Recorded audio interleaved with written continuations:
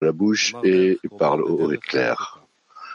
L'article un chemin proche et un chemin éloigné du Rabash.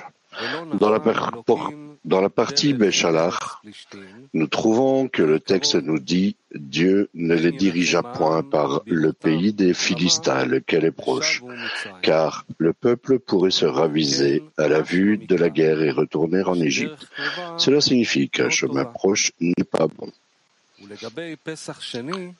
Concernant la deuxième Pâque que nous voyons, parle ainsi aux enfants d'Israël. Si quelqu'un se trouve impur dans l'âme ou sur une route éloignée parmi vous ou vos descendants, et qu'il veuille faire la Pâque en l'honneur de l'Éternel, c'est au deuxième mois. Cela signifie que s'il est sur une route éloignée, il ne peut faire la Pâque en temps voulu.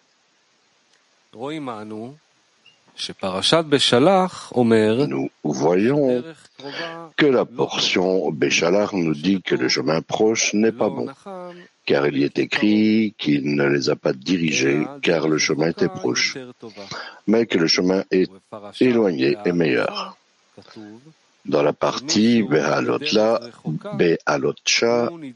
il est écrit que celui qui est sur un chemin éloigné est repoussé la seconde Pâque. Cela implique que le chemin éloigné est pire que le chemin proche.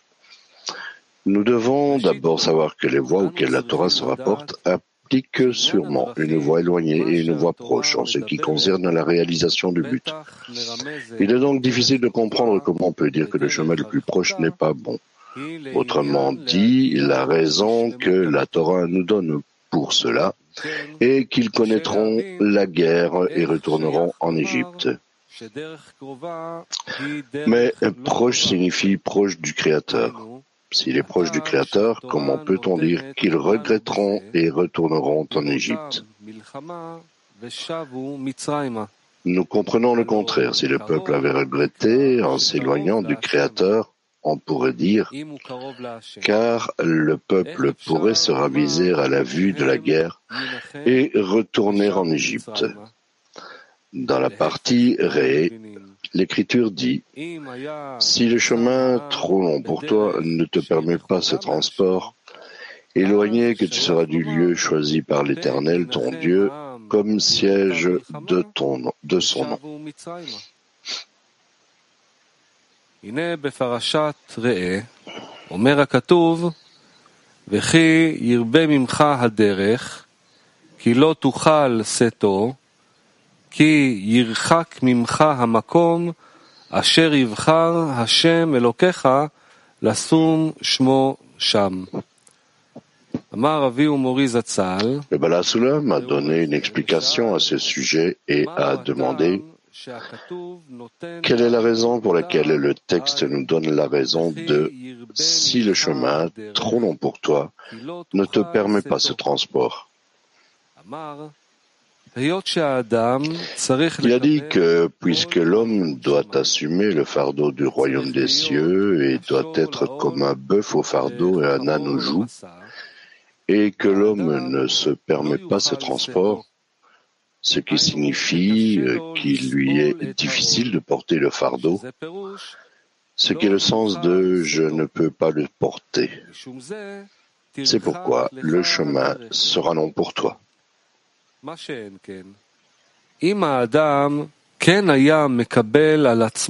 Ce n'est pas le cas si l'homme prend sur lui le fardeau du royaume des cieux. Il verrait que tout est près de lui.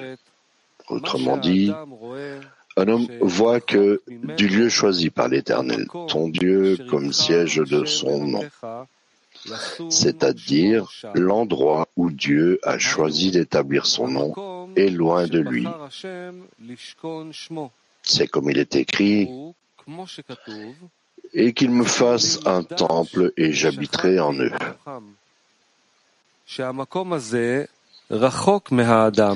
Cet endroit est loin de la personne, c'est-à-dire qu'il ne peut pas créer dans son cœur un espace pour inculquer la Shrina. Il est loin de comprendre une telle chose. L'homme aura la force de faire de la place pour inculquer la Shrina dans son cœur.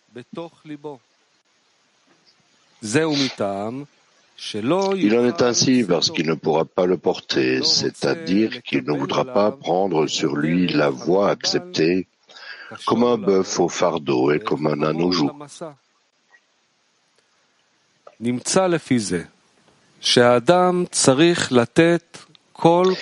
s'ensuit donc qu'il ne faut pas placer toute son énergie que là-dessus. Autrement dit, il faut toujours demander conseil sur la façon de prendre sur soi le fardeau susmentionné.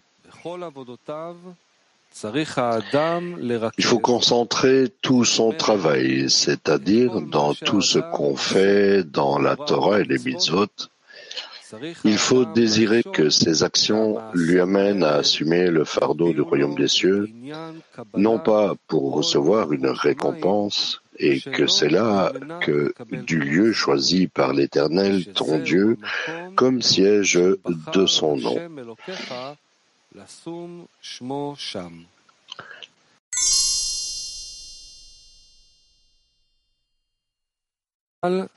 Pour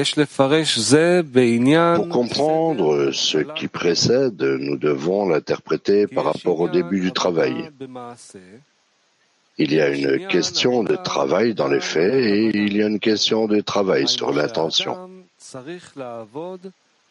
Autrement dit, il faut aussi travailler sur l'intention. Cela signifie qu'en observant les mitzvot, il doit avoir une bonne attention, c'est-à-dire avec quelle attention il accomplit les mitzvot, à savoir la raison qui le pousse à observer les mitzvot.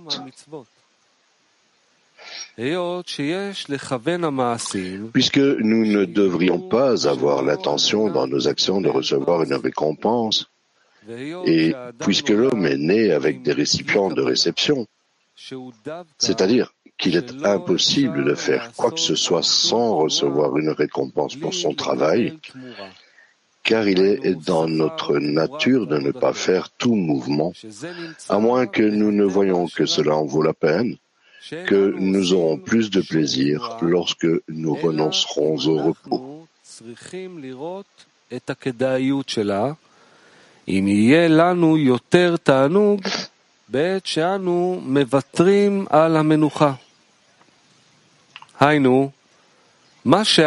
Autrement dit, nous renonçons à l'état dans lequel nous sommes afin de recevoir plus de plaisir que nous n'en avons actuellement, avant de laisser le plaisir et d'aller faire autre chose. Il est donc certainement important qu'en accomplissant un nouvel acte, ils reçoivent plus de plaisir. Ainsi, ils doivent faire et observer la Torah et les mitzvot, non pas parce que le Créateur veut que nous les observions et que nous voulons faire sa volonté afin qu'il tire du plaisir parce que nous écoutons sa voix. Au contraire, puisqu'il nous permet une grande récompense pour l'écouter, nous essayons de faire ce qu'il exige de nous, puisque nous regardons la bonne récompense qu'il nous paiera pour notre travail.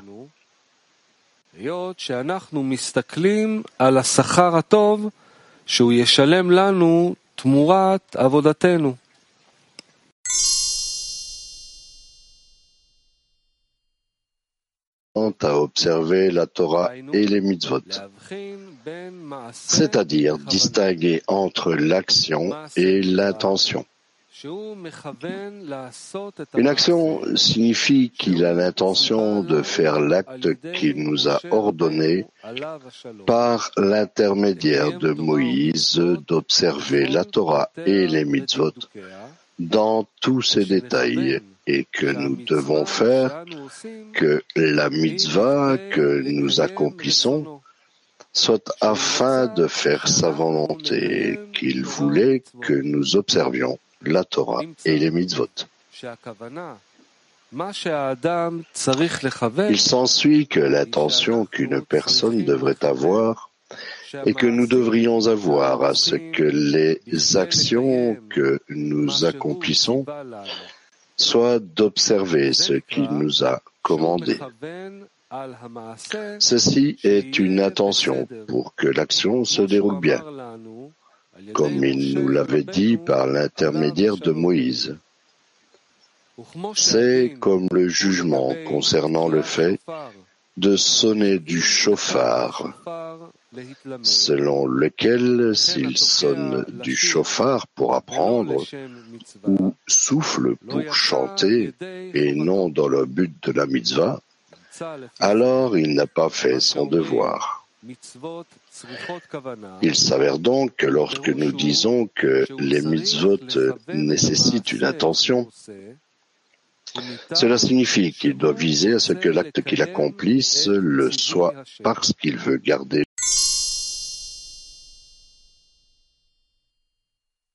de Moïse. Tout cela est considéré uniquement comme la pratique des mitzvot, mais pas comme l'intention. Il en est ainsi parce que tout ce qu'il pense concernant l'accomplissement de l'acte que le Créateur nous a commandé et toutes les actions que nous effectuons dans la Torah des mitzvot sont comme tous les gens du monde qui travaillent et font des efforts pour être récompensés et rien de plus.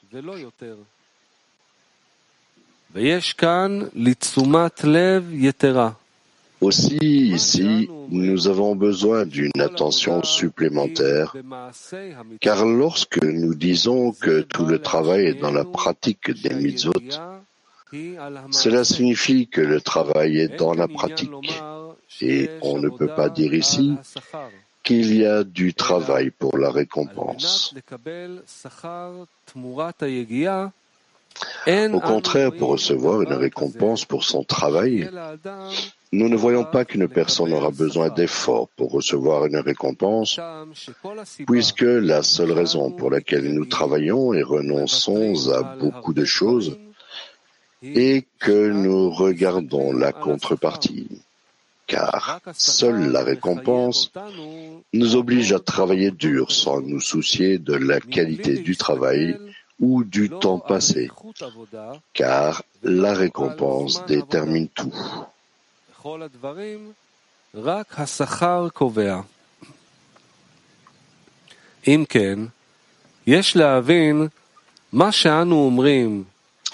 faut donc comprendre pourquoi nous disons qu'il y a un travail sur l'intention, c'est-à-dire un travail sur la récompense. Après tout, comment peut-on parler de travail ici? Cependant, le fait est que lorsqu'un homme s'engage dans la Torah des mitzvot et veut que sa récompense soit que le Créateur lui donne la pensée et le désir de travailler, non pas pour recevoir une récompense, le corps n'accepte pas une telle chose, car normalement, nous recevons un salaire pour le travail. C'est-à-dire que le travail consiste en des concessions de besoins qu'il aime, en échange desquels il recevra des plaisirs plus grands que ceux qu'il concède. Par exemple, il renonce au repos et parfois au sommeil, etc. et reçoit en retour des plaisirs plus grands et plus nécessaires. Ce n'est pas le cas lorsqu'il renonce au plaisir sous la contrainte, lorsque le corps n'est pas d'accord et veut une récompense pour accepter de renoncer à toutes sortes de plaisirs. Il s'ensuit que le travail est un acte de don sans réserve et que la récompense sera uniquement l'intention de donner sans réserve, sans aucune récompense de réception. Pour cette attention, c'est-à-dire pour cette récompense, il faut travailler beaucoup. C'est plus difficile que de travailler dans la pratique, même s'il n'a pas besoin de deux choses différentes à un moment différent pour obtenir la récompense. Au contraire, le même travail qu'il accomplit et en même temps lorsqu'il travaille lui suffit et il n'a pas besoin d'autre action, mais simplement de pensée et d'intention. Quelle est alors l'intention? Que sa pensée et son désir seront comme l'acte. Autrement dit, comme il fait le travail parce que le Créateur lui a ordonné de le faire, l'intention sera seulement qu'il veuille garder les commandements du Créateur uniquement pour le Créateur, sans aucune récompense. Le fait que tout ce qui est exigé de l'homme lorsqu'il accomplit l'acte, lorsqu'il fait la volonté du Créateur, est de viser tout en accomplissant la mitzvah et non parce qu'il considère la récompense, l'oblige à travailler jour et nuit. Autrement dit, il garde ce qui est écrit, et tu la contempleras jour et nuit. Non pas parce qu'il considère la récompense, et cela le fait travailler jour et nuit. Au contraire, son désir d'apporter du contentement au Créateur est la raison pour laquelle il s'investit dans le travail.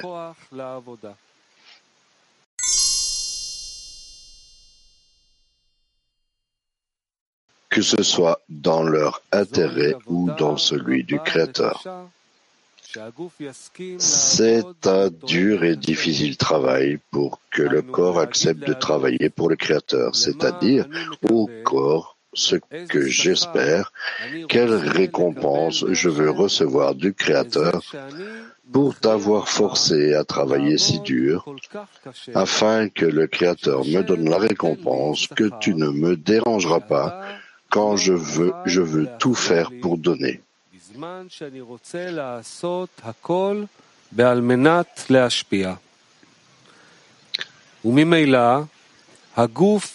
Naturellement, le corps crie fort et fait tout ce qu'il peut pour ne pas perdre le contrôle. Par conséquent, il ne les laisse pas faire les choses les plus simples, car il a peur que par le mérite de l'acte, ils obtiennent l'ishma, qui est entièrement pour le Créateur. Et il n'aura aucune part qu'il pourra recevoir pour l'amour-propre. À cause de cela, nous voyons que pour ceux qui veulent garder la Torah et les mitzvot afin de les donner sans réserve, chaque petite chose est très difficile parce que le corps a peur dans chaque action qu'il accomplit, qui peut être, grâce au travail qu'il fait, la personne atteindra l'ishma et toute l'emprise du désir de recevoir sur la personne s'annulera. Ceci est également considéré comme un travail sur la récompense. Cela signifie qu'il a du travail pour choisir la récompense qu'il veut pour son travail dans la Torah et les mitzvot.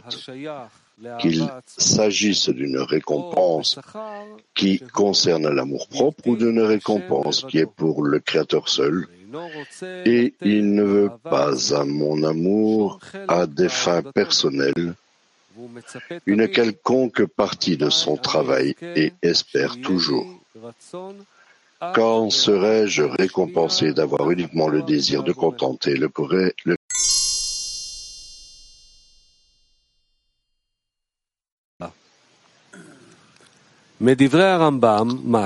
Cela implique, d'après les paroles de Maïmonide, qu'il existe un chemin proche, c'est-à-dire qu'il est proche du cœur de l'homme, c'est-à-dire afin de recevoir une récompense. Il s'ensuit qu'il est appelé proche parce qu'il est proche du cœur de l'homme. Mais il existe une autre interprétation du chemin proche, selon laquelle une personne voit chaque fois qu'elle se rapproche du but, et pour elle le but est appelé récompense, et elle espère que lorsqu'elle aura atteint un certain degré dans la Torah et les mitzvot, et elle recevra rapidement une récompense pour son travail, car nous savons qu'être salarié ne rapporte qu'à la fin.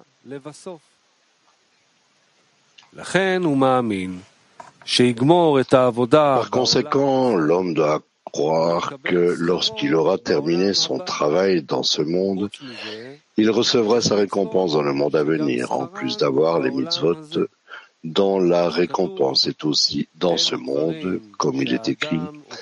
Ces choses qu'un homme mange, leurs fruits sont dans ce monde, et un fonds pour le monde à venir.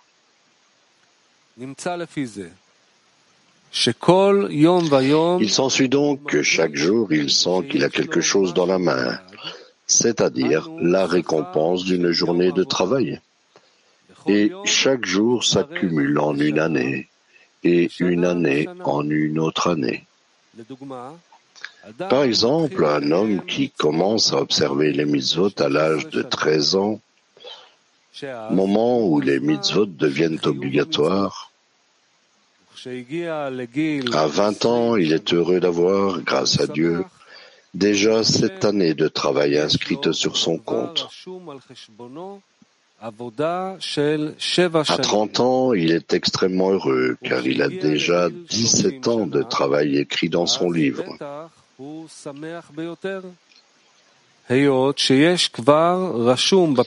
Il s'ensuit que chaque fois qu'il travaille, il peut être heureux de voir sa récompense croître de jour en jour.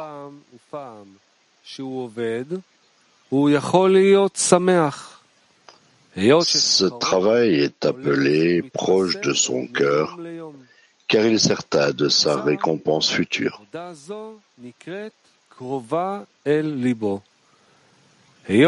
Ce chemin est appelé voie proche, parce qu'il est agréable au cœur, car si l'homme voit des progrès sur sa voie, cette voie convient bien au cœur, car il sait quoi regarder. Dans le travail qu'il fait, il voit que chaque jour il a une certaine quantité de travail dans la Torah et les mitzvot. Et tout est écrit dans son livre, comme il est écrit. Il disait, tout est en dépôt et un filet s'étend sur toute la vie. Le magasin est ouvert et le commerçant vend en paiement différé. Le livre est ouvert et la main écrit. Il est donc certain d'avoir un grand salaire en récompense qu'il a accumulé en travaillant chaque jour et d'année en année. Pour cette raison, cette voie est appelée voie proche. Ceci est également appelé un chemin court, pour la raison ci-dessus, car il n'a pas besoin de beaucoup de temps pour qu'une personne comprenne que cela vaut la peine de marcher sur ce chemin, parce que ce chemin lui tient à cœur.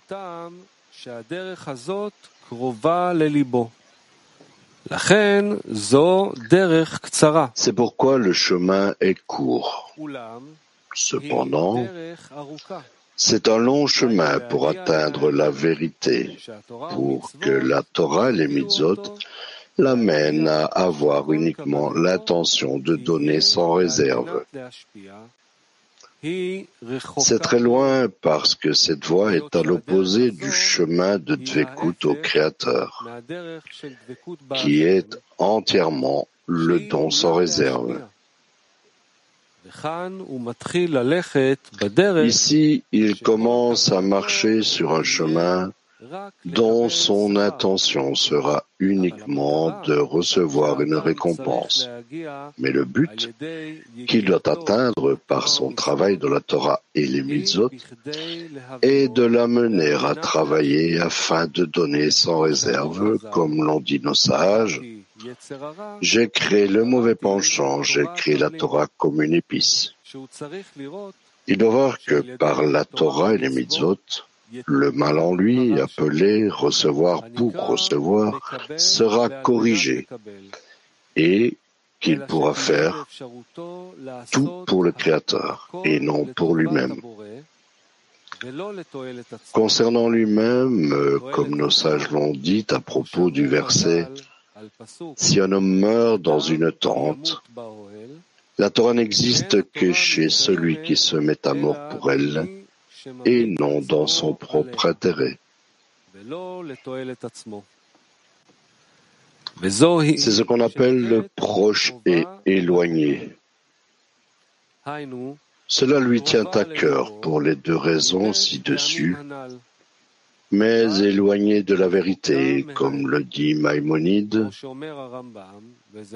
Celui qui travaille par amour s'engage dans la Torah et les mitzvot et marche sur les chemins de la sagesse, sans à cause de quoi que ce soit dans le monde, et non par peur du mal, ni pour hériter de l'abondance, mais il fait la vérité parce que c'est la vérité. Il s'ensuit, selon les paroles de Maïmonide, que la voie ci-dessus est éloignée de la vérité. Par conséquent, nous pouvons interpréter « Dieu ne les dirigea point par le pays des Philistins, lequel est proche ». Car le peuple pourrait se raviser à la vue de la guerre et retourner en Égypte. La question de « à la vue de la guerre » doit être interprétée comme signifiant qu'en s'engageant l'olishma, la voie est celle qui éclaire l'illumination qu'il doit atteindre l'ishma. Puisque le début du travail se situe à l'olishma, ils ne voudront pas entrer en guerre contre ce penchant, car ils craindront de perdre leur degré d'engagement dans la Torah et les mitzvot.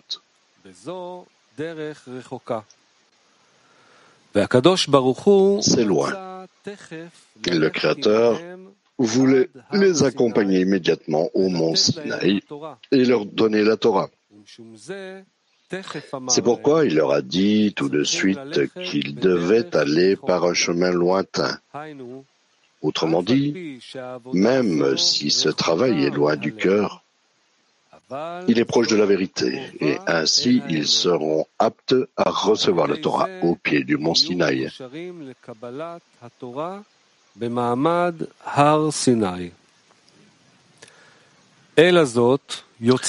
Par conséquent, il s'avère que nous pouvons interpréter chemin long et court comme signifiant court et proche.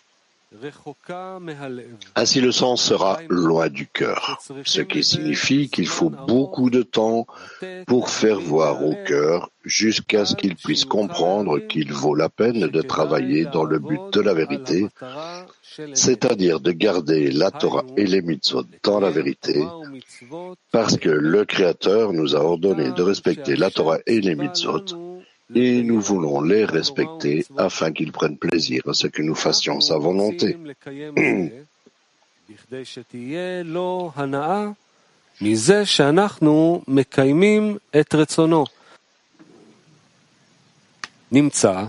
Il en résulte que la cause et la raison du respect de ces commandements sont le Créateur et non la personne.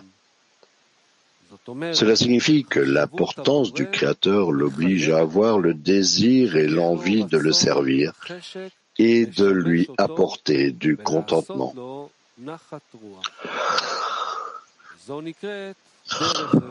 C'est ce qu'on appelle un chemin lointain, parce qu'il est loin du cœur, mais proche de la vérité, ou en lui montrant la vérité, il est plus proche d'atteindre la vérité.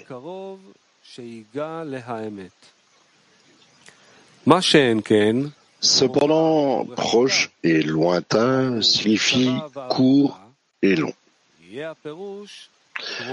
Cela signifiera près du cœur, car puisque le corps aspire au plaisir et qu'il lui promet que grâce à son travail dans la Torah et les mitzvot, il recevra une récompense, il s'ensuit que le corps est la raison pour laquelle on observe la Torah et les mitzvot. Autrement dit, s'il pouvait trouver plus de plaisir ailleurs, pourquoi travaillerait-il là où le salaire est bas?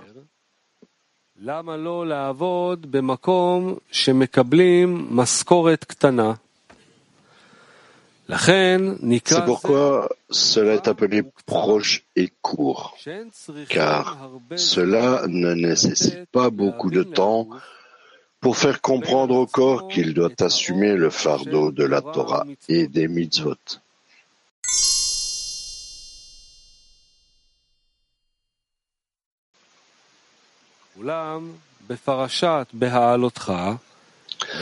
Cependant, dans la portion Be'alotra, il est écrit à propos de la deuxième Pâque, où celui qui était de loin est repoussé la deuxième Pâque.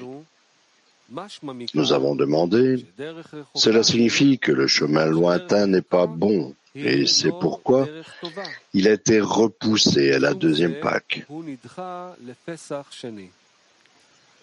Nous devrions interpréter que lorsqu'une personne marche sur le chemin proche, c'est-à-dire près de son cœur, l'homme se sent plus proche de la Kedusha que les autres, qui marchent sur le chemin éloigné, puisque chaque jour il sent que la Torah et les mitzvot qu'il accomplit s'accumulent et augmentent.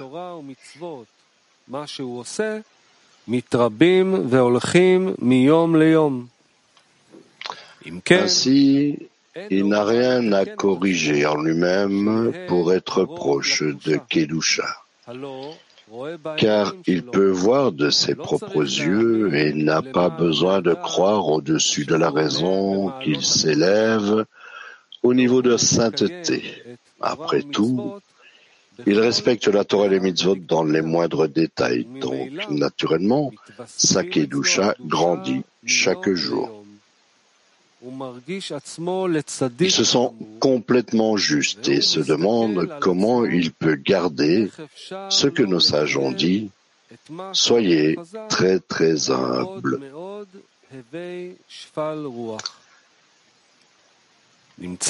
Il s'ensuit qu'une telle personne, de l'état dans lequel elle se trouve par rapport à la pratique, est désespérée de pouvoir jamais faire un sacrifice au Créateur, c'est-à-dire s'approcher de lui en ce qui concerne l'équivalence de forme, parce qu'elle ne sent pas qu'elle est immergée dans l'autosatisfaction.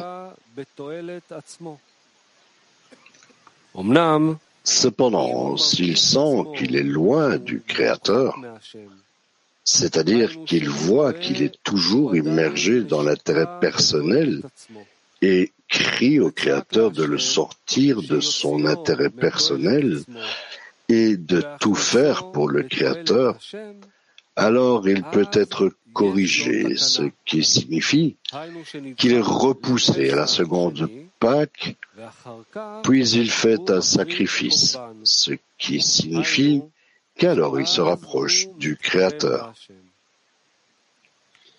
Il s'ensuit que nous devrions discerner deux types dans le travail du Créateur. Un premier type comprend ceux qui appartiennent encore à l'Olishma. Le deuxième type est constitué de ceux qui appartiennent déjà à l'Ishma. Dans ces deux types, et l'un ne peut pas comprendre l'autre. C'est ce qu'on appelle long et court, éloigné et proche.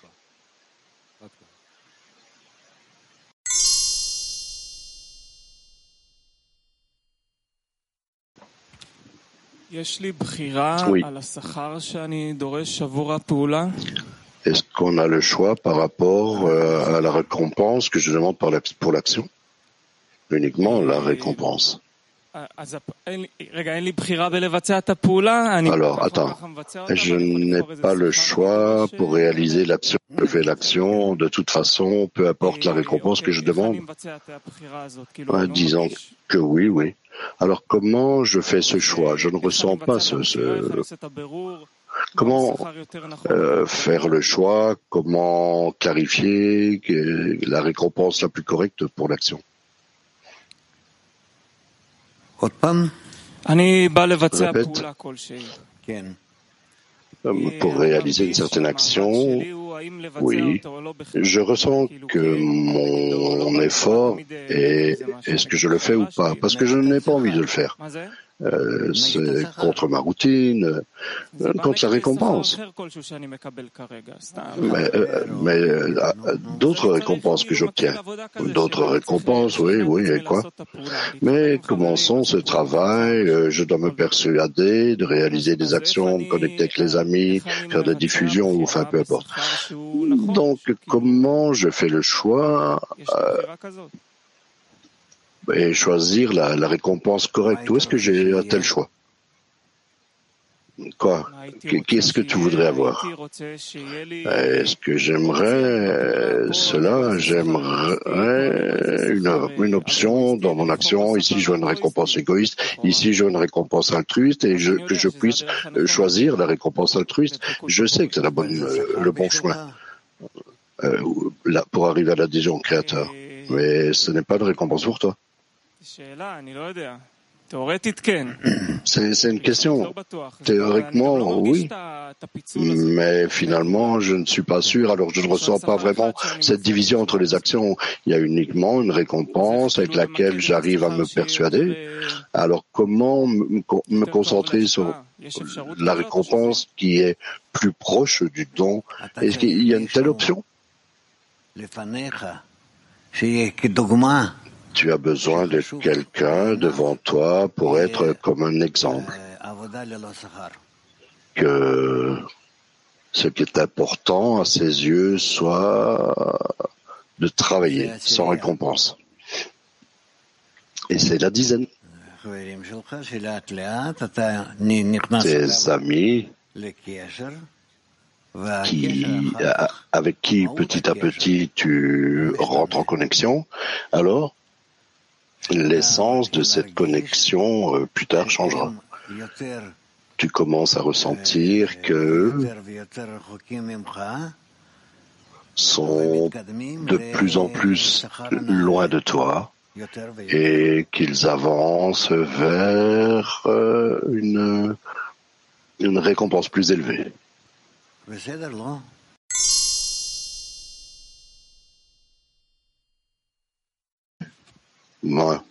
Gershon.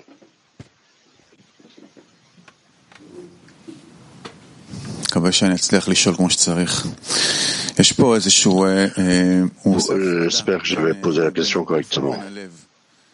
Il fait une séparation ici entre le corps et le cœur. Il y a le travail du corps qui est de recevoir la récompense du corps et il y a de l'autre côté la récompense du cœur. C'est pour atteindre la bonne voie, le don.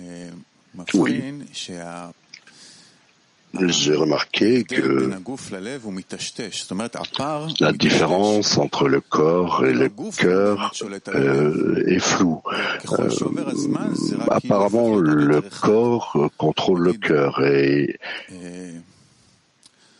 quand le temps passe, cela devient même plus précis. Donc, disons que la personne vient à la leçon du matin, la personne vient à la société, elle fait tout ce qui est demandé.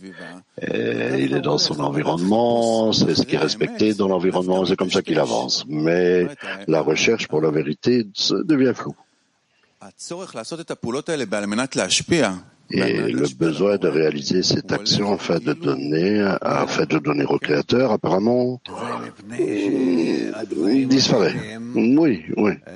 Et c'est parce que ces choses deviennent moins importantes à tes yeux. Mais comment ça se peut que je suis dans une société où il n'y a aucune place, où d'apprécier la récompense plus que cela travaille sur moi, et pourquoi ça ne fonctionne pas? Mais c'est ma question. Et tu blâmes l'environnement, mais je ne blâme personne. J'essaie de comprendre pourquoi ça ne fonctionne pas, parce qu'apparemment, mon corps, je fais tout ce que je peux, tout ce qu'on m'a enseigné à faire. Mais en dehors de faire des actions avec ton corps, tu dois faire d'autres actions dans ton désir, dans ton esprit. Mais c'est l'essence dont on parle. Mais la lumière, c'est elle qui devrait faire ça en moi. Elle doit être le résultat. Non. En fait, dans la même attitude à la lumière, tu ne fais que des actions matérielles. Donc, l'attente est que la clarification intérieure pour la vérité doit devenir plus précise et ne pas être floue. Et pourquoi je viens à la leçon du matin? Disons ça comme ça. Bon, au début de mon chemin, on a commencé à faire tout ce que je devais faire afin d'atteindre la vérité. Je venais voir le professeur, il disait ci, fais ça, etc. Donc j'ai fait la même chose parce que je veux atteindre la vérité, être donneur et faire le contentement du Créateur. Et quand le temps passe et plus je réalise ces actions, ça devient une routine pour moi. Alors cette clarification où se trouve la vérité, c'est un point intérieur et ça devient de plus en plus fou. C'est comme si le corps emportait la vérité et que maintenant il devient le boss. Donc, comment je sépare à nouveau d'un côté, continue à faire ce que je dois faire, mais faire une séparation entre le corps et le cœur, parce que pour le moment, le corps a vraiment un contrôle complet sur mon cœur. Qui peut lui répondre? Toi? Oui, je t'en prie. J'aimerais répondre, mais peut-être continuer. En dehors de cela, on atteindra peut-être la compréhension complète. On comprend ce que dit Gershon. Et je voudrais poser une question également sur cela. Disons qu'une personne vient à partir de l'innocence, naïveté. Il ressent qu'il y a une vérité ici, il veut tout faire, qu'il y a de la vérité ici, on veut tout abandonner sur le chemin. Il se sent bien, il ne fait pas vraiment une clarification à propos de la récompense. Il ne fait aucune clarification. Donc, simplement, il fait les choses à partir du sentiment que cela est la vérité. Plus tard, il accumule de l'épaisseur et alors la question, est-ce que la personne maintenant essaie de vouloir être en ascension et faire le travail comme il l'a ressenti et toujours maintenir cet état d'innocence et de travail pur, ou est-ce qu'il doit rentrer dans cette clarification de ce qu'est une récompense et toutes ces choses qu'on lit dans les articles, de travailler sur la ligne gauche? Quelle est la bonne intention ici? Probablement, la clarification doit être faite et alors il perd l'innocence et la pureté qu'il avait. D'abord, il avait un penchant pour une clarification simple et il avait besoin de cela. Mais maintenant, il doit faire une clarification plus complexe. Tu comprends maintenant, il y a différentes questions. Faire cela afin de donner, afin de recevoir, c'est pas vraiment aussi simple qu'on le pense.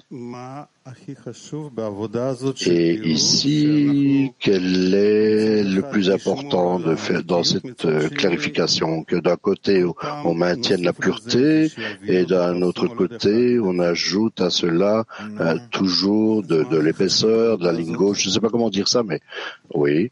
Alors, qu'est-ce qui est le plus important dans ce travail?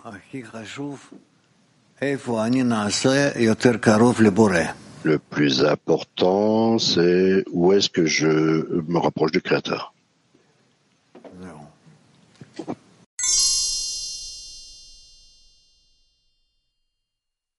Les mains vides des deux côtés, mais tu as besoin de la lumière qui réforme. Alors, mais je vais te donner un exemple pour une minute. Clarifions quelque chose. On est venu ici à la leçon du matin. C'est un grand carburant. Le réservoir est plein de carburant avec beaucoup de force. Alors, on atteint la deuxième partie de la journée. Alors, avant de dormir, là, il y a le sentiment que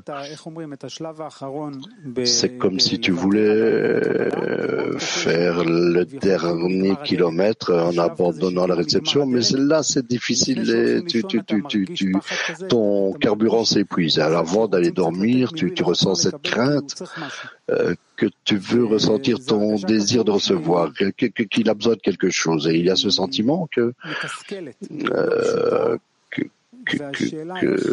c'est frustrant, c'est pas simple. La question est comment surmonter cela. C'est-à-dire que tu es d'accord avec le fait d'aller dormir vide. Je veux aller dormir vide, oui, parfois ça fonctionne. Je sais que ce vide est très bon parce que lorsque je me lève pour la leçon, j'ai un récipient vide, mais parfois tu ne parviens pas. Il y a cette crainte quand tu vas dormir et que tu es vide. Tu n'apprécies pas ça alors. C'est dans des cas isolés, j'arrive à les apprécier. Dans d'autres cas, je n'arrive pas à faire cela. Et une heure et demie avant d'aller dormir, et finalement, avant de dormir, il y a ce petit remplissage qui me frustre et c'est vraiment très pénible parce que c'est vraiment la dernière étape. Comme une personne qui maintenant arrive à la fin et il s'assoit, il s'arrête et son corps est froid et il continue cette dernière partie, il continue et ressent que le dernier moment, le moment de la journée, il peut vraiment utiliser tout ce qu'il a. Quelque chose comme ça. Bon, ok.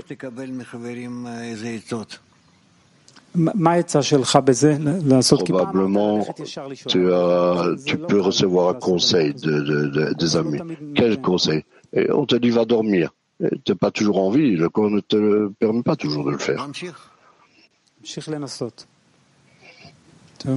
On continue. Essaye. Ok. Maintenant...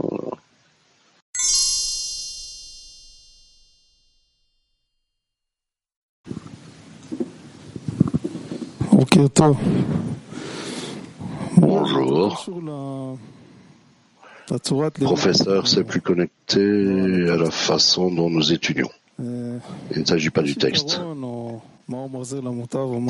Il y a l'avantage de la lumière qui réforme en entendant ce texte parce que je ne comprends rien de tout cela. Après 3 lignes, ma tête commence à penser à d'autres choses et je ne comprends pas ce qui se passe ici. Est-ce que c'est toujours bon ou ne te montre pas nous comme ignorants. Tu as ton esprit, tu as des émotions, tu as tout. Tu dois rentrer dans ces articles avec tout ton être. Ok, mais puisqu'on a étudié cet article long, je ne parviens pas à me concentrer, c'est un texte long. Et il y a de nombreux extraits qui ont l'air de se répéter. Je perds ma concentration. Peut-être, mais c'est comme cela qui nous enseigne. Et toi, de tout l'article, tu dois faire des petits résumés. Que ce soit une page ou un quart de page, peu importe, une sorte de résumé. Et avance. Finalement, l'article n'est pas difficile. Le mettre en pratique, ça c'est... Mais il faut faire les choses, non? Et ça paraît impossible. Qu'est-ce que je vais faire? Je me trouve assis comme ça 50 minutes. J'attends, je regarde la montre, je regarde les amis. Beaucoup s'endorment. Avant, on étudiait des petits extraits et des amis, quelques phrases et les amis qui posaient des questions. Et maintenant, j'arrive pas à trouver. Il est en train de lire. Quand t'es impressionné, ça te touche, dis. Je sais pas. Qu'est-ce qui se passe intérieurement chez toi? Parce que chez moi, il y a absolument rien. C'est bien, tu te plains. Et maintenant, contrôler. Comment tu calmes cette plainte? Quelle sera la réponse? Oui. Pourquoi une plainte? C'est pas une plainte. Je te dis ce que je ressens. C'est pas que je me plains. Je ne me plains pas. C'est comme ça. Et voilà. Oui.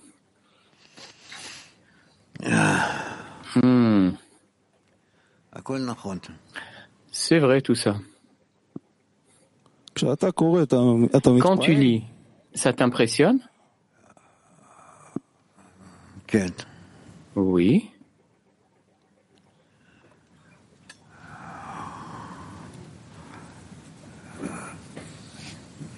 Il faut petit à petit pénétrer, entrer dans l'article, essayer. Si ne pas comprendre, alors être au possible en adhésion avec l'auteur. Et de là, quand tu t'approches de lui, tu comprendras. Tu pourras ressentir plutôt. Pas dans comprendre, mais ressentir. Tu pourras ressentir ce qu'il veut transmettre.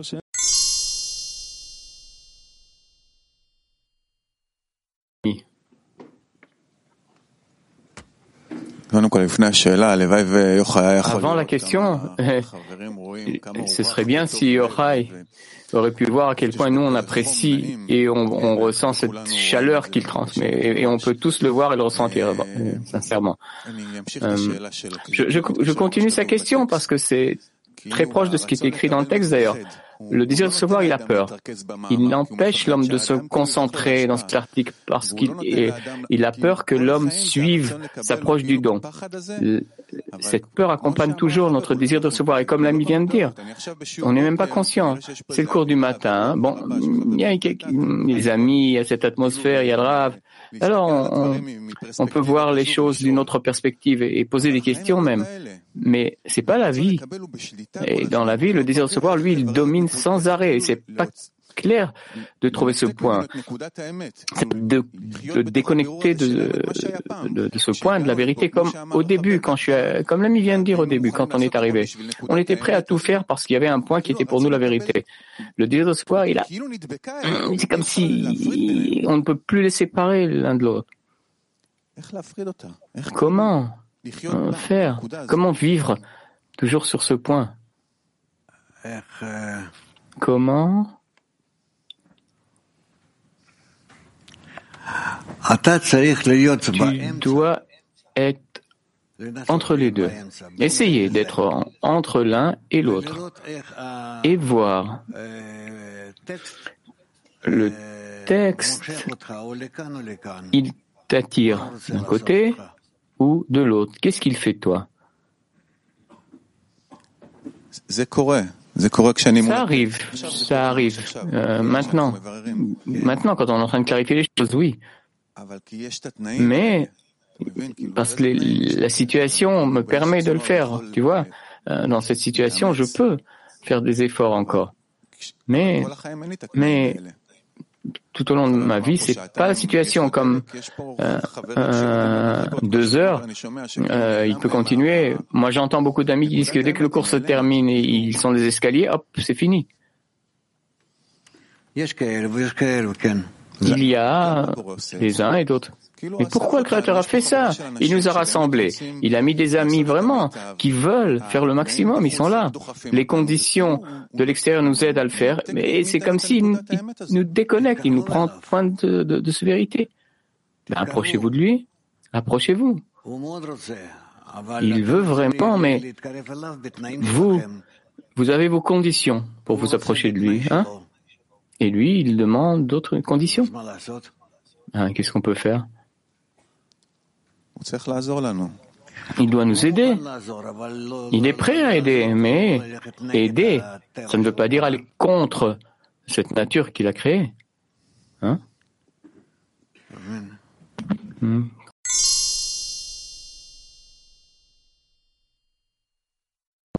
Oui, Gilad. Rav, de l'article, on peut comprendre que la vraie guerre commence quand l'homme comprend, finalement, que l'essentiel, c'est l'intention. Oui, l'intention, comme il l'a écrit. Et alors, le corps commence à s'opposer. J'entends toutes les questions, c'est ça, finalement. Tout pour ne pas perdre sa domination sur le corps. C'est pour cela que des simples actions, même il est incapable de le faire, il ne permet pas de faire parce qu'il a peur. Peut-être qu'avec l'action, il pourra atteindre l'ishma, c'est-à-dire uniquement pour l'amour du Créateur. Et il ne pourra rien recevoir pour l'amour propre. Maintenant, une guerre. Dans chaque guerre, à la fin, celui qui s'est mieux préparé, il pourra vaincre. Oui. On ne peut pas, au milieu de la bataille a commencé, ben là, c'est fini. Si t'es pas prêt à cette bataille, ils sont plus forts que toi. Comment? La question, finalement, comment être prêt à chaque moment, voir que c'est une préparation à cette guerre. Oui, toujours être en état de préparation, parce que tu comprends que d'un moment à l'autre, ça devient plus difficile, parce que tu progresses. Tu progresses, ça veut dire qu'il y a de forces de plus en plus fortes contre toi. Et tu dois, toi aussi, être de plus en plus fort. Oui, mais comment se préparer d'une telle façon? Parce qu'en fin de compte, toi, tu as préparé quelque chose. Il a donné l'exemple. Une fois, toi, tu viens avec un couteau, lui, il vient avec un pistolet, lui, il vient avec une mitraillette, ainsi de suite. Donc, comment être toujours prêt avec... ou alors, on doit toujours commencer par recevoir un coup, et après, on peut se préparer. Il faut toujours...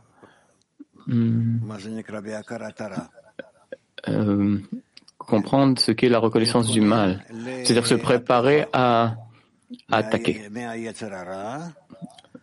le mauvais penchant et tu pourras aussi passer à un état où c'est toi qui attaques, c'est-à-dire tu te protèges bien contre lui et tu pourras réussir. Il faut vraiment qu'on nous aide à chaque moment. Mais pour cela, tu dois le faire, ça doit accompagner tes actions. Comment se préparer à ça alors, toujours? Une telle connexion. Comme les amis disent, dès qu'on est dans les marches ici, ça disparaît. Des petites choses qu'on peut remarquer. Si tu ne t'es pas préparé, même l'article, la question de Yochai tout à l'heure. Enfin, nous dans notre dizaine, on lit l'article la veille. Ceux qui ont le temps même avant d'aller se coucher. Et des fois, c'est même la troisième fois qu'on l'entend le matin. Peut-être la première fois, t'as pas compris, la deuxième un peu plus, mais quand on est là, c'est même que c'est pas la première fois, mais je veux dire que, bien sûr que de cette façon on se prépare, si on se prépare pas avant et on lit l'article, là, tu vas dans tous les sens. C'est un exemple que je donne. Peut-être qu'il n'y a peut-être pas la bonne intention, mais quand même il y a une action de préparation. Mais comment se préparer à l'intention pour ne pas perdre l'intention?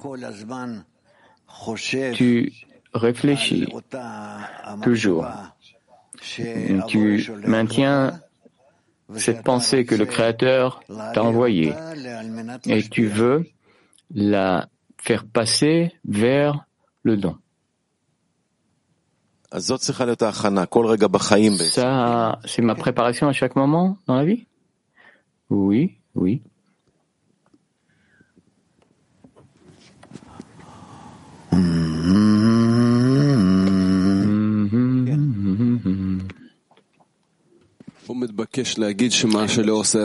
Ce que ne fait pas l'esprit fait le temps, on peut dire, mais où se trouve l'aide dans tout ça? Le temps, c'est-à-dire la lumière qui ramène vers le bien. C'est où qu'elle aide? Le temps, c'est la lumière qui ramène vers le bien. Il n'y a pas de temps dans la spiritualité, il y a des états. Et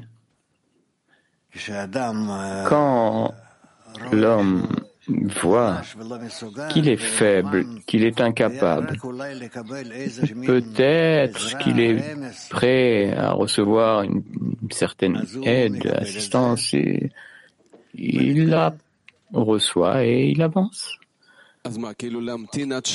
Alors attendre que l'ego soit plus faible et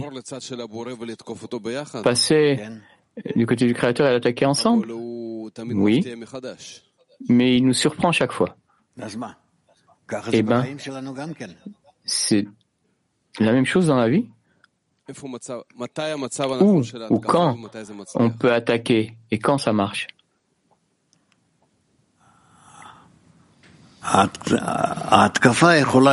Attaquer, ça peut être dans chaque situation.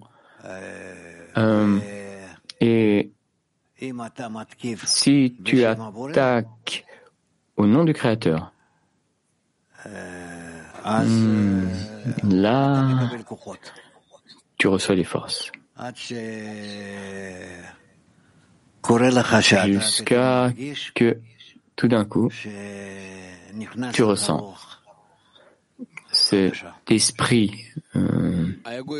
nouveau esprit.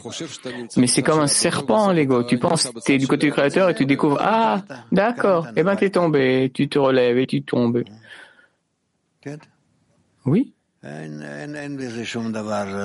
Rien de qui doit nous désespérer. 1000 fois le juste tombe et se relève. Comment comprendre quand tu te trouves du côté du Créateur? Comment saisir ce point? Selon tous les signes que tu places devant toi. C'est tout.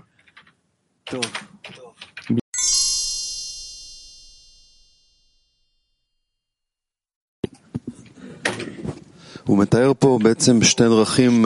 nous montre deux chemins très clairs. La réception, c'est proche du cœur, et le don, c'est loin du cœur. Moi, j'essaie de comprendre où ce passage se fait. Parce que dans chaque scénario, peu importe, ce sera toujours proche du cœur. Même être là, c'est proche du cœur, parce que autre part, je me sens moins proche. Donc, ce que je veux dire, ce nouveau souffle d'esprit, souffle de vie, c'est pas qu'il y a vraiment un choix. Il y a un chemin qui est plus proche du cœur ou moins. Ce sera une fois les amis, ce sera autre chose une autre fois, mais comment tout d'un coup on se déplace à un endroit où l'homme là il vit dans ce chemin qui est loin de son cœur égoïste. C'est un miracle. Il y a c'est ce qu'on appelle l'abîme entre les deux. Oui, c'est déjà un beau discernement ça. Cet abîme. Donc, il n'y a pas deux chemins vraiment qu'on choisit. C'est comme un déplacement intérieur, comme tu dis, un souffle l'homme déchire sa vie de ce chemin. C'est l'homme qui déchire ou c'est d'en haut. Il veut. Ce se réalise. Comment une personne qui est entièrement plongée en lui-même, il décide je veux être arraché de moi-même. Ce temps vient. Ça vient. Et d'où vient ce désir? Ce n'est pas son désir? Non, c'est un désir qui vient d'en haut. D'en haut, c'est quoi? La dizaine, le Créateur, c'est qui? Le Créateur. Et comment on y arrive? C'est la lumière ou comment? Oui, le Créateur nous transmet cette lumière. L'homme de cette lumière, il sait ce qu'il doit faire. Bien sûr, en fin de compte, on dit tout vient du Créateur. Bon.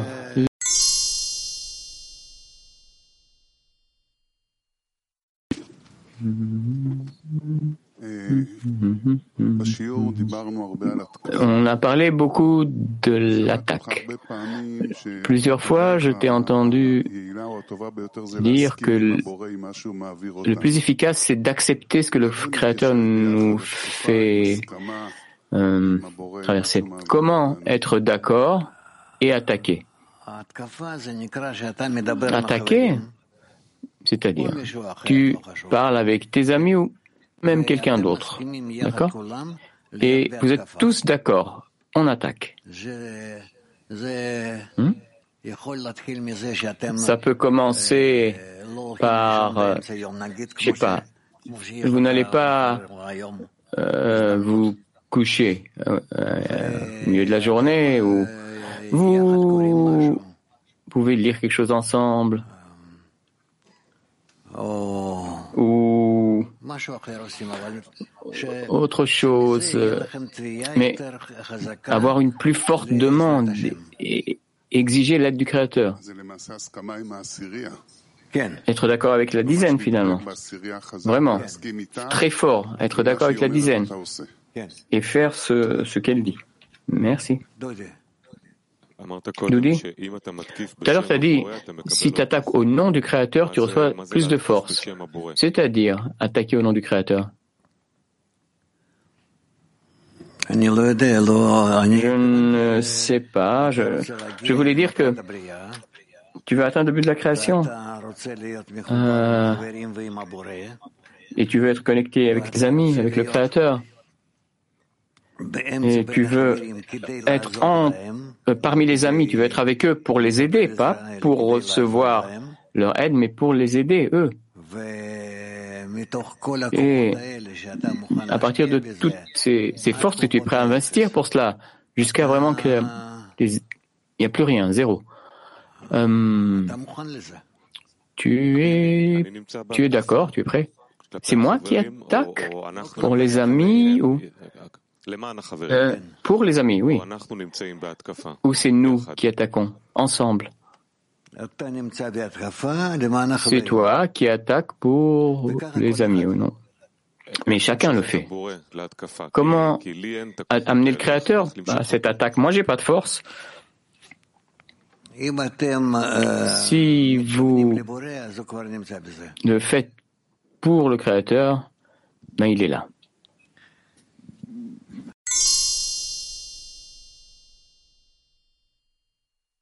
Accompagner jusqu'au mont Sinaï pour leur donner la Torah, et c'est pour la raison pour qu'il leur a dit tout de suite qu'il faut suivre un long chemin, marcher sur un long chemin, bien que ce travail est loin du cœur, mais c'est ce chemin qui est proche vers de la vérité. Et là, ils seront dignes de recevoir la Torah sur le mont Sinaï. C'est comme si il leur dit, commencez tout de suite par l'Ishma. Oui, mais c'est tout à fait l'opposé à ce que dit Rambam, le Maïmonide. Commence par le Lishma. Hein. Mais de toute façon, tu commences par le Lishma. Mais alors, qu'est-ce qu'il nous dit alors, le Créateur? Qu'est-ce qu'il veut qu'on fasse si ce chemin est loin du cœur? Tu désires l'Ishma et tu y arriveras sur ce chemin. En cela, tu ne confrontes pas les lois de la nature. C'est très simple. D'accord.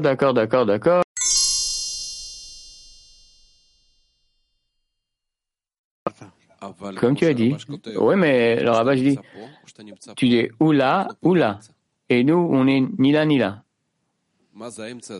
C'est quoi entre les deux? C'est quoi? Sur le chemin vers l'Ishma. Sur le chemin.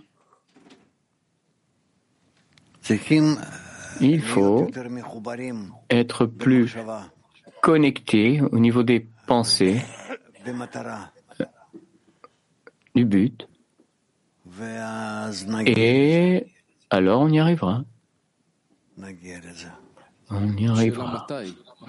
Quand? Où? Ou quand? Quand le Créateur le voudra. Si tu me poses cette question, je réponds sérieusement que je ne sais pas. Vraiment, de tout mon cœur, je ne sais pas. Selam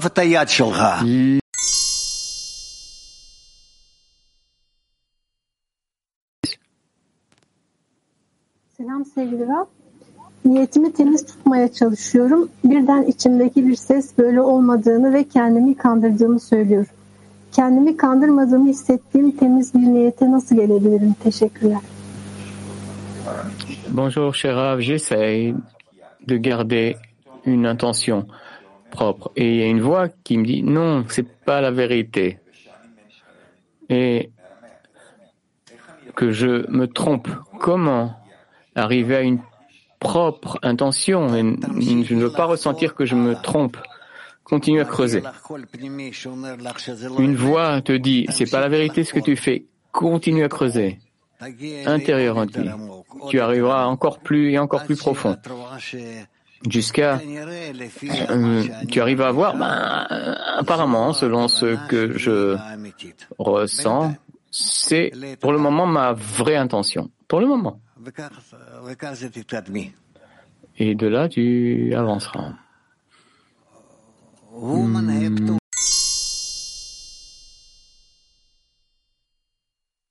Verset 10.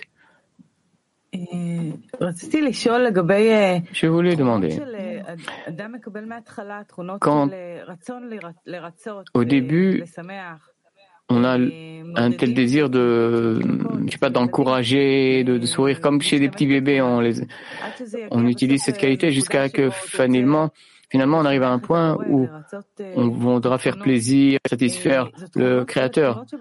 Ce sont des qualités à la base qui sont dons purs ou alors ça n'existe pas de telle chose, quelque chose de propre, pur, non.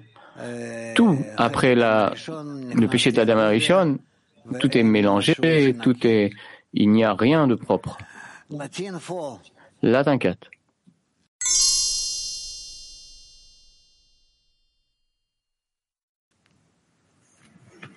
Yes, good morning, Rav.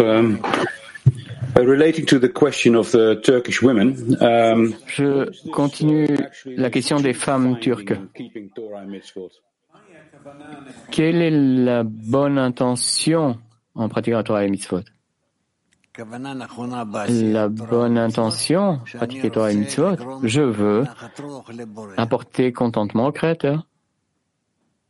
How do I come, how do I get comment to be able to ou d'où des forces d'arriver à une telle vérité? Réfléchis, demande au Créateur de te donner les forces, de le réaliser, et de là, j'arriverai à la vérité? Oui. So what is this truth finding? Et qu'est-ce que cette vraie intention pure?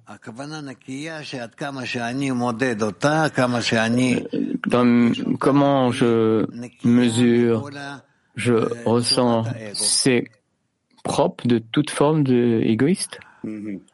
Merci Rav.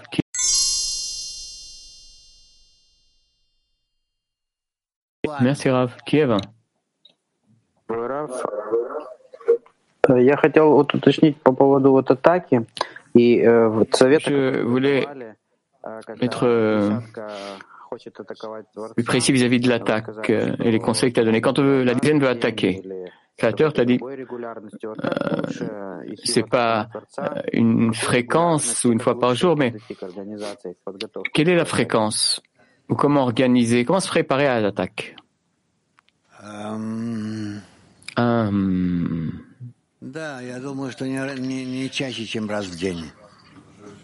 Je pense, c'est pas moins qu'une fois par jour. Mais pas plus. Pas plus ou pas moins, je sais pas. Pas moins. Comment organiser cette attaque? Comment? Mettez-vous d'accord entre vous. Essayez de le réaliser. Et vous verrez, ça vous amène où? Mais finalement, attaquer, qu'est-ce qui se passe d'une façon pratique dans la dizaine? Savoir ce qu'on veut faire, qu'on puisse connaître la direction, quelle est cette image d'une attaque? C'est-à-dire que les actions, ce que le Créateur réalise dans le monde, chacun et tous, vous voulez par ces actions donner au Créateur ainsi qu'il change son attitude envers vous, qu'il vous aide, qu'il vous soulève. Et c'est tout.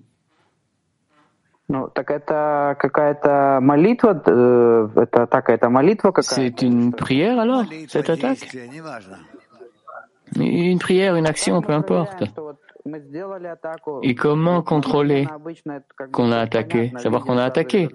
Dans une guerre, dans ce monde, c'est bien clair. Ce qu'on fait, les résultats sont clairs. Mais nous, comment on peut voir que le Créateur nous a aidés, qu'on a eu un effet? C'est possible? Oui, c'est possible. Et en plus, vous serez alors, vous ferez des actions avec lui, ensemble. C'est-à-dire, avec lui ensemble, des actions communes. L'un face à l'autre. WEB 1.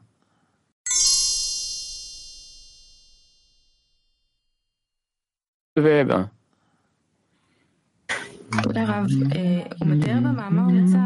Dans l'article, il donne l'exemple d'un homme que son salaire, il voit qu'il avance. Cette récompense, c'est faux? C'est pas ce qu'on doit attendre comme récompense? Ça dépend de l'environnement, à quel point l'environnement voit cela comme bien sûr,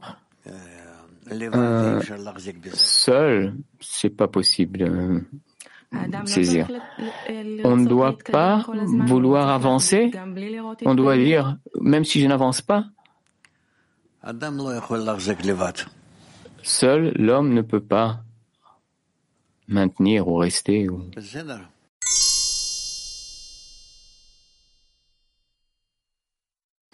Oui. Plutôt une impression, on ne peut pas comprendre le Baal Sulam sans le Rabash, c'est vraiment... Oui. C'est quoi que ce travail qu'a fait le Rabash pour qu'on puisse comprendre des textes sans Rabash? C'est imperméable tout ça. Tout d'abord l'adhésion. Sinon, il n'y a pas de qui boire. Après l'adhésion, un créateur, ça devient par son père. Le Rabash a dit, tu ne peux pas imaginer à quel point c'est difficile dans chaque cas, ou comparé aux autres cas, je crois. Parce que tu dois annuler ton amour et tes relations personnelles, parce que c'est aussi ton père. C'est pas quelque chose qu'on peut même comprendre. C'est beaucoup, beaucoup, beaucoup plus. Et après, seulement après, tu peux réussir ce qu'il a écrit, oui, se soumettre, adoucir. Sur cet exemple, par exemple, soumission, séparation, adoucissement, où il écrit une demi-phrase proche et c'est que des mimos que le Baal Sulam écrit. Et le Rabash, il prend, il est tellement courageux et ouvert dans ce qu'il nous écrit. C'est vraiment, c'est un miracle. Hein. Comment? D'où le courage, comme ça, d'écrire de cette façon. Il a été contre l'environnement. Eh ben, l'environnement, par exemple, ce qu'on vient de lire, le chemin qui est proche et loin, il écrit ouvertement que ce chemin n'amène pas à la vérité, si on pratique des mitzvot afin de recevoir. C'est comme ça. Il faut un courage pour écrire de cette façon dans tous ces articles. Eh bien, disons, oui. Comment? C'était la période, c'était son âme. C'est pour le futur aussi. C'est pour nous qu'il a préparé. Bien sûr que c'est pour le futur. Mais on n'a pas à penser que à qui il a écrit, entre guillemets, comprennent et même lisent ces articles et en discutent. Ben non. Enfin, il y a une certaine attitude négative, oui, de leur part, oui, mais pas trop. Et le temps viendra où ils vont lire ces articles et ils vont comprendre? Non. Alors pourquoi il a écrit de cette façon? À nous, je pense. Nous? Mais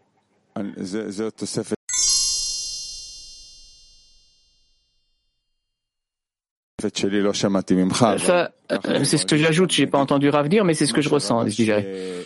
Comme le Rabash, comme qu'on peut pas comprendre le Rabash, le Baal Sulam sans Rabash, on peut même pas comprendre le Rabash s'il n'y a pas Rav. Moi, j'ai rien écrit. T'as rien écrit, mais le Rabash, dans cet article par exemple, et même ces articles, il parle des Torah, des mitzvot, apporter contentement créateur. Et nous, tout ça, tout ce travail, nous on traduit, on comprend que ça parle des connexions, des relations entre nous, c'est comme ça qu'on apporte contentement créateur, c'est là qu'on doit mesurer les choses, et ainsi de suite, tout ça. Eh ben oui, qu'est-ce que je peux faire? Sinon, tu n'aurais jamais pu comprendre les choses comme il faut. C'est ce que j'ai dit. C'est pas une question, c'est plutôt pour remercier Rav. Merci, c'est mon rôle. Et je fais ce que je peux faire pour le réaliser.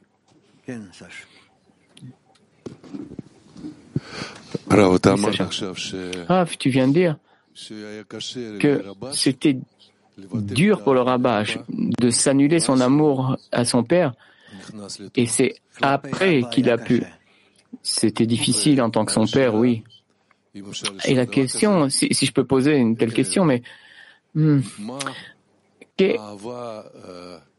que l'amour précise qu'on doit avoir au Rav? Je ne sais pas. Demandez au Créateur qui vous explique. Qui vous explique tout ça. Moi, je ne suis pas autorisé de répondre. Oui, Dodi. Oui, en même sens. Hier aussi, tu as dit, le Rabash peut nous accompagner et il nous accompagne de notre situation jusqu'à que le Baal Sulam peut prendre soin de nous. C'est-à-dire, au moins on comprend de quoi le Baal Sulam écrit. Et ça veut dire que le Baal Sulam prend soin de nous, le Rabash. Ça veut dire quoi qu'il prenne soin de nous? Prendre soin de nous? Est-ce que moi, je le fais d'une certaine façon? J'ai pas entendu. Moi, je prends soin de toi? Oui. Eh ben, c'est ce que fait le Rabash avec vous et le Baal Sulam. Oui. Par exemple, quelle est la différence entre ce que tu fais et ce que fait le Rabash? Moi, je suis qui? Moi, je vous aide juste à lire. Et quand vous étudiez les livres, vous lisez, là, vous pouvez avancer concrètement. Et quelle est la différence entre ce que fait le Rabash et le Baal HaSulam, disons? Ça, c'est... Je ne peux pas l'exprimer. Je ne peux pas. Je sais juste que il y a quand même une grande distance. Combien? C'est-à-dire, on monte du Rabash au Baal HaSulam, on monte de l'un à l'autre? Ou c'est en parallèle ou... Non. On monte. Ça dépend de chacun qui se connecte plutôt génération. Plutôt quel type de génération, oui. Avis ou quoi? Qu'est-ce qu'il y a? Peut-être que c'est un discernement, mais je regarde le temps. Plus le temps passe, le Rav parle de moins en moins et on lit de plus en plus. C'est juste? Oui, c'est juste aussi. Le Rav veut plutôt veut moins de conversation, c'est ça? Et plus... Oui. C'est ce que vous devrez faire, oui. Et c'est juste, plus on avance, plus on plonge dans les textes et moins, il parle moins, oui. Et les efforts qu'on a à faire, c'est d'entrer de plus en plus dans ces textes. Et de là, ben oui. Comme par exemple, tu m'en sers par derrière, par devant. Tu vois? Il entre, et après, il fouille à l'intérieur. T'as raison. Gadi. Je voudrais dire que le ressenti est que tu nous as mis en vie et tu prends soin de nous comme nos parents, nous sommes comme tes enfants. Tu nous as amenés à l'école et là on nous explique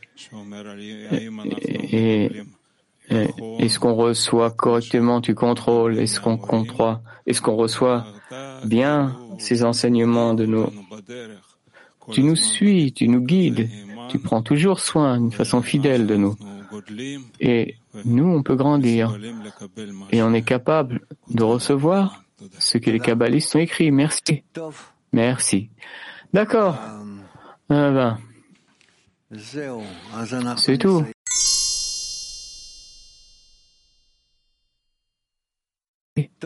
Merci. D'accord. C'est tout. On termine là.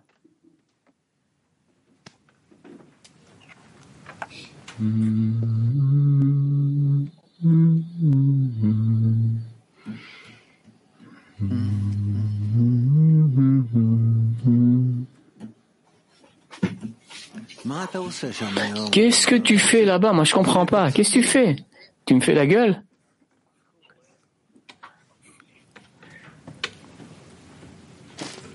Moi, je ne te vois jamais avec tes amis. Bien que... Qu'est-ce qu'on étudie? Hein? Qu'on doit être le plus proche possible des autres. Hein?